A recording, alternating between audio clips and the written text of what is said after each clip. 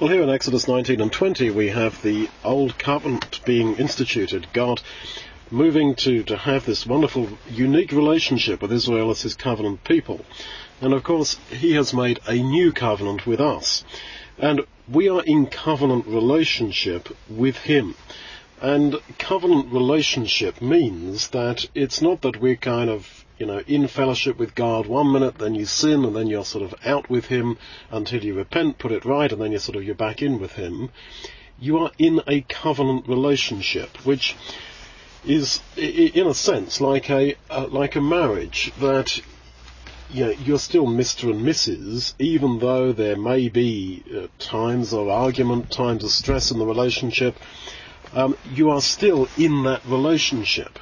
And I think that is the idea here, which carries through to the new covenant.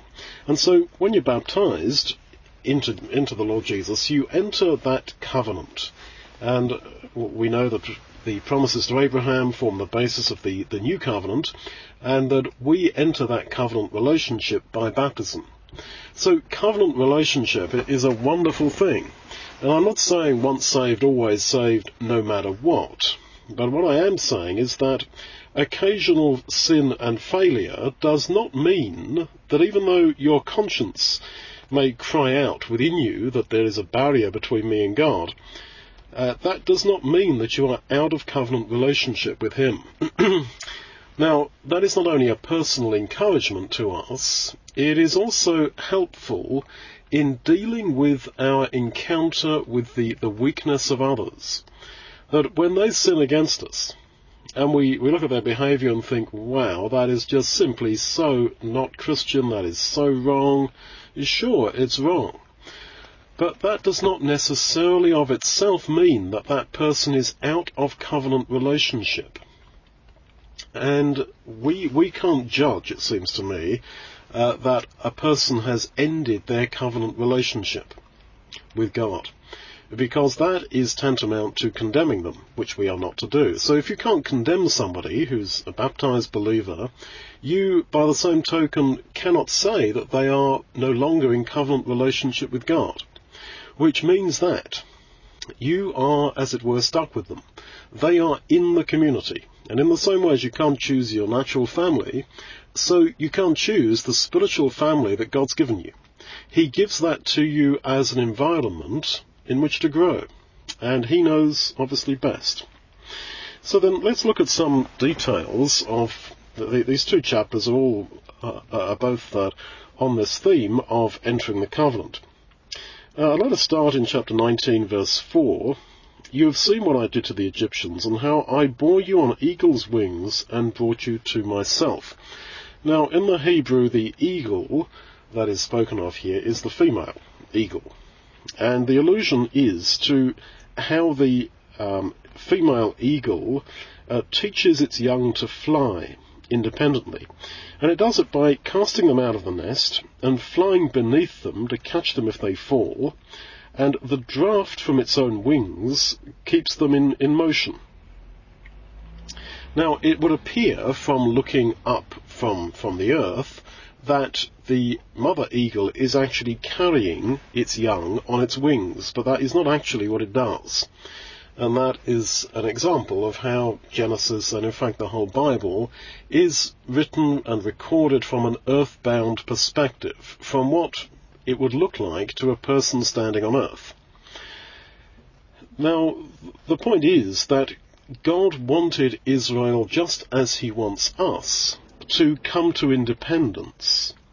And yes, he is underneath us to catch us when we fall, and it is the draft from his wings, as it were, which keeps us in motion and which teaches us to fly. And of course that's quite clearly to be understood in terms of the spirit that comes from God's motion, bearing in mind, of course, that the Hebrew word ruach means both wind and spirit. So then God wants us in the end to be independent. But we don't want that. We want to be carried, literally carried all the way. And this is why so many religions have this feature to them, that you just need to attend church. and there's a system, a pyramid structure of pastors, etc., that will somehow look after you. And that's very attractive to people, and that's why big organizations like the Catholic Church are so popular. And it's why our approach, which is of individual, personal covenant relationship with God, is, I guess, difficult for people to accept. And it's why when people are in ecclesias, they can appear to function and even flourish spiritually. Take them out of that environment and they tend to collapse. And this is all because they don't realize, obviously, the wonder of this personal covenant between God and his people. Now, going on that theme a little bit more, you see in chapter 19 here, verse 6, that he says to them, "If you obey my voice, you'll be my very own possession from among all peoples, and you shall be to me a kingdom of priests and a holy nation." Now, that is pretty well quoted, 1 Peter 2 verse 9, that we who are in Christ are his kingdom of priests. We are a royal priesthood, a kingdom of priests. And Revelation 5 verse 10, that we shall reign on the earth, and we shall be kings and priests, most of the versions say, but the idea really is king-priests. And straight away we think of the priesthood after the order of Melchizedek, that Hebrews 7 talks about as if it's talking about the Lord Jesus, who was both a priest, although he was not of the tribe of Levi, and a king, because he was from the tribe of Judah. And so it was God's intention right back here in the Old Covenant time that actually it wasn't that the kings should come from Judah and the priests from Levi. That is how it worked out. But his intention was that each one of his people should be a king-priest. And Israel didn't rise up to that. They depended upon the priesthood, and they depended upon their kings. They wanted a human king, etc., rather than realizing that each of them was actually to be a king, that it was his intention that they should be a nation of king-priests. So when in Samuel's time the people come to him and say, "We want a human king," the wrongness of what they did was not simply that God was their king and they were rejecting God. I mean, that, as we know, was part of it. It was also that they were rejecting their own calling, that they individually should be king-priests. Now, the wonder of it all was obviously too great for them. Give us a priesthood, give us a human king, and let me just be a passenger. And let me just be picked up on the train, as it were, and carried along wherever we're supposed to be going. This problem that we have with taking personal spiritual responsibility is a major problem, and it was for Israel, and it is for us. That God wants to enter this personal relationship with us in which we are the ones who have responsibility. That the responsibility is not to be delegated to a group of specialists. The pastoral team is the common phrase that is used these days, and I'm not against pastoral teams or whatever, but I'm saying that in essence we are each to be the pastoral person for others, because the spirit of priesthood is to be seen in each of us. And you'll notice that this is actually conditional. If, verse 5, you will indeed obey my voice, then you shall be, verse 6, to me a kingdom of priests and a holy nation. But they were not really obedient as a people, and yet they are still called this, a kingdom of priests and a holy nation. So God was so eager for this to happen that he, as it were, dropped the condition and wished to see them like this in any case. He talks in later scripture in the Old Testament about how Israel are, verse 5, my very own possession from among all peoples. You know, you only have I known of all families of the earth, God says in the prophets, and that's referring back here to verse 5, but actually they were only going to be like that if they were obedient, and they were not obedient, as the prophets also say. So God, as it were, dropped the condition because he so wanted to see them as a kingdom of priests. And I think you see there God's enthusiasm for us to be like that, to be king priests, to be the ones who take responsibility. And what that means is that whatever effort you make to responsibly care for others spiritually, to bring others to God, either those who are baptized or those not baptized yet, God will be 101% behind you in whatever you do, in every letter you write, every initiative you take. Should I print a little leaflet advertising the gospel and give it out to people? Have I got money to get it photocopied? Somehow, that will all fall into place and will work out, because God really wants it to. He really wants you to do that work, to take that responsibility, and it's this which transforms otherwise very pedestrian people with little initiative into people who actually have a life, a real life, because they have taken this responsibility and God works with them so eagerly. And his eagerness, as I've said, is seen in the fact that he says, if you're obedient to my word, then you will be my own special possession from among all peoples and a kingdom of priests. They were not obedient, but God still called them in those terms. Now, going on with this idea of personal responsibility, Moses was seen, of course, as the great leader of Israel, the one so close to God. He goes up into the mountain and God comes down upon Sinai and reveals himself to Moses. And Moses is to go back and tell the people about all this. But that was actually, again, a concession to weakness. It wasn't really what God wanted. He wanted them to hear his voice directly. But they say, no, we don't want to do that. We can't do that. Moses, you go and talk to God and you tell us what the deal is. But that wasn't what God wanted. He wanted them all to hear his voice. But they didn't want to do that. See, chapter 20, verse 19, they said to Moses, speak with us yourself and we will listen, but don't let God speak with us, lest we die. Now, this dislike of a direct personal relationship with God, and yet an interest in being religious in the sense of belonging to a religious community, this is stamped almost in human nature. You see it, as I say, in all the different religions, and we see it in ourselves. That we also would far rather not exactly be like that. We don't want to face up to this personal encounter with God's Word. We read the Bible, and yet so easily you can skim read it, without realizing that actually this is God speaking to me. We can pray, rattling off words and phrases that we've picked up, etc., without realizing that this is actually me speaking to God, and he is going to answer me in his Word. Now, I have said that Moses would have been seen as the pinnacle of Israel, as it were, the one who went up into the mountain and God came down to him. But now have a look at verse 24 of chapter 20. In every place where I record my name, I will come down to you and I will bless you. Now, you is in the singular here. You singular. This is the problem with modern English, that there is no difference between you singular and you plural, which there is, of course, in a lot of languages, but it's not in modern English.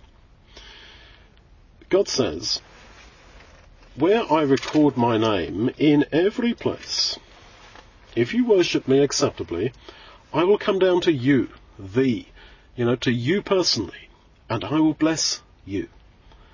Now, in chapter 19, verse 20, you've got the very same language used about God coming down to Moses. He came down to Moses and revealed himself to Moses, etc. And yet God is now concluding this whole section about entering covenant relationship by saying, I will come down to you personally. That you are each as Moses, wherever I record my name.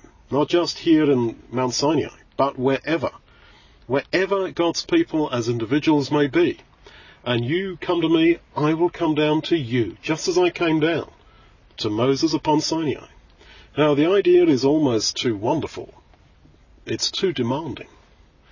To me, that I could have such a theophany from God to me in my room, in my bedroom, in front of my computer, sitting on a tram, driving a car? Is this really so? Am I just not a very ordinary person who's not particularly spiritually endowed, spiritually minded? I believe, but I'm unfortunately not the best believer. But you see, this is exactly the mentality of the people. That, look, we're sinful. Yeah, look, Moses, you go talk to God and you tell us what he says. And God is there almost straining at the leash, wanting to come and talk to each of them. And you really, again, have this idea taken further in chapter 20 earlier on, verse 7. You shall not take the name of Yahweh your God in vain, for Yahweh will not hold him guiltless who takes his name in vain. This is a commandment to individuals, because Yahweh will not hold him guiltless who takes God's name in vain. This can, on a surface level, be thought to apply to blasphemy, using the words God and Jesus and Christ, in a casual way as expressions of shock or frustration. And I, of course, don't think that that's right, and we should not do that, but I do not think that actually that is what is in view here. Because the whole idea is, I think, that by entering individual covenant relationship with God, you are taking the name of Yahweh upon yourself. And in fact, this Hebrew construction, as it is rendered in the Septuagint, the Greek translation of the Old Testament, is alluded to in the New Testament, where baptism is described as calling upon oneself the name of the Lord. And people are encouraged to be baptized, repent, and to call upon themselves the name of the Lord. Now, you got that in Acts 3 and a couple of places in Acts. The point is that these commandments here in chapter 20 are all part of this idea of covenant relationship. And they were to not take the name of Yahweh their God upon themselves in vain. Now, here again you see God pressing on the fissure line, on the crack, the weak point, I think, in all of us. The idea that, yes, I will join a community, that, yes, I will say yes to the terms of this covenant, as part of, a groupthink mentality. And God is saying, do not take my name upon yourself personally in vain. Realize that this is a personal relationship between you and your God. And in the very end of history, we shall, in the end, see the face of God. And God himself shall wipe away all tears from off all faces and out of all eyes. That is how Revelation 22 concludes. And that is, I suppose, the ultimate, really, light at the end of our tunnel, that I shall personally meet God. And it's not that we shall be there in groups, in families, in ecclesias, and etc., and that the secretary of the church will kind of have a word with the Lord and everything will be okay for us, kind of thing.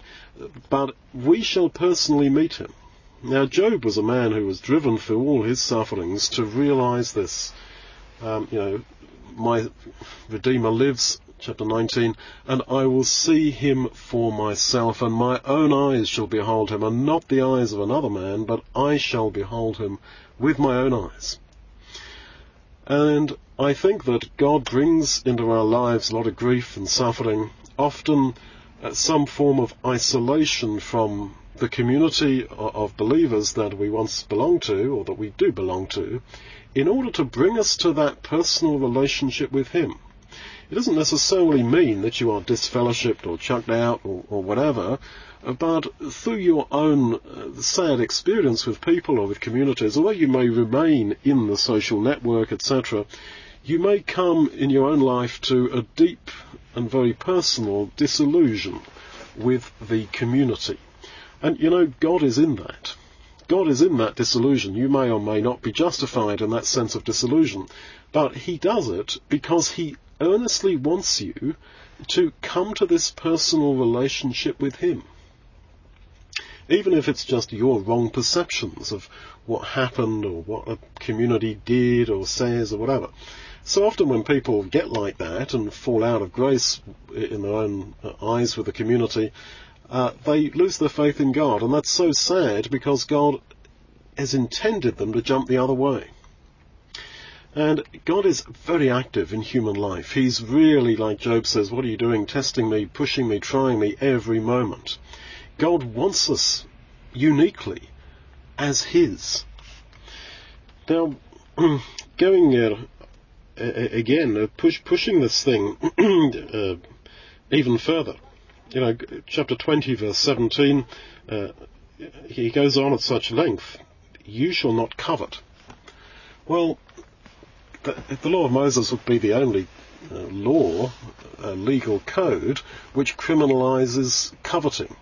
Because the only person who knows that they coveted is you, yourself. It's a very personal thing. I mean, no legal code would criminalize internal thought. But God does. And coveting is, again, the fact this is a commandment, you shall not covet, this again is forcing a person towards a very personal relationship with their God, because the only person who knows that you coveted something is you and your God. And that whole thing about you shall not covet is, I think, beautiful in the way that God really is pushing again and again that we should be personally his, and trying to lead us to this personal relationship with him. Now finally, chapter 19, verse 19, there is the sound of the trumpet growing louder and louder, and God answers Moses by a voice, and Yahweh came down on Mount Sinai to the top of the mountain.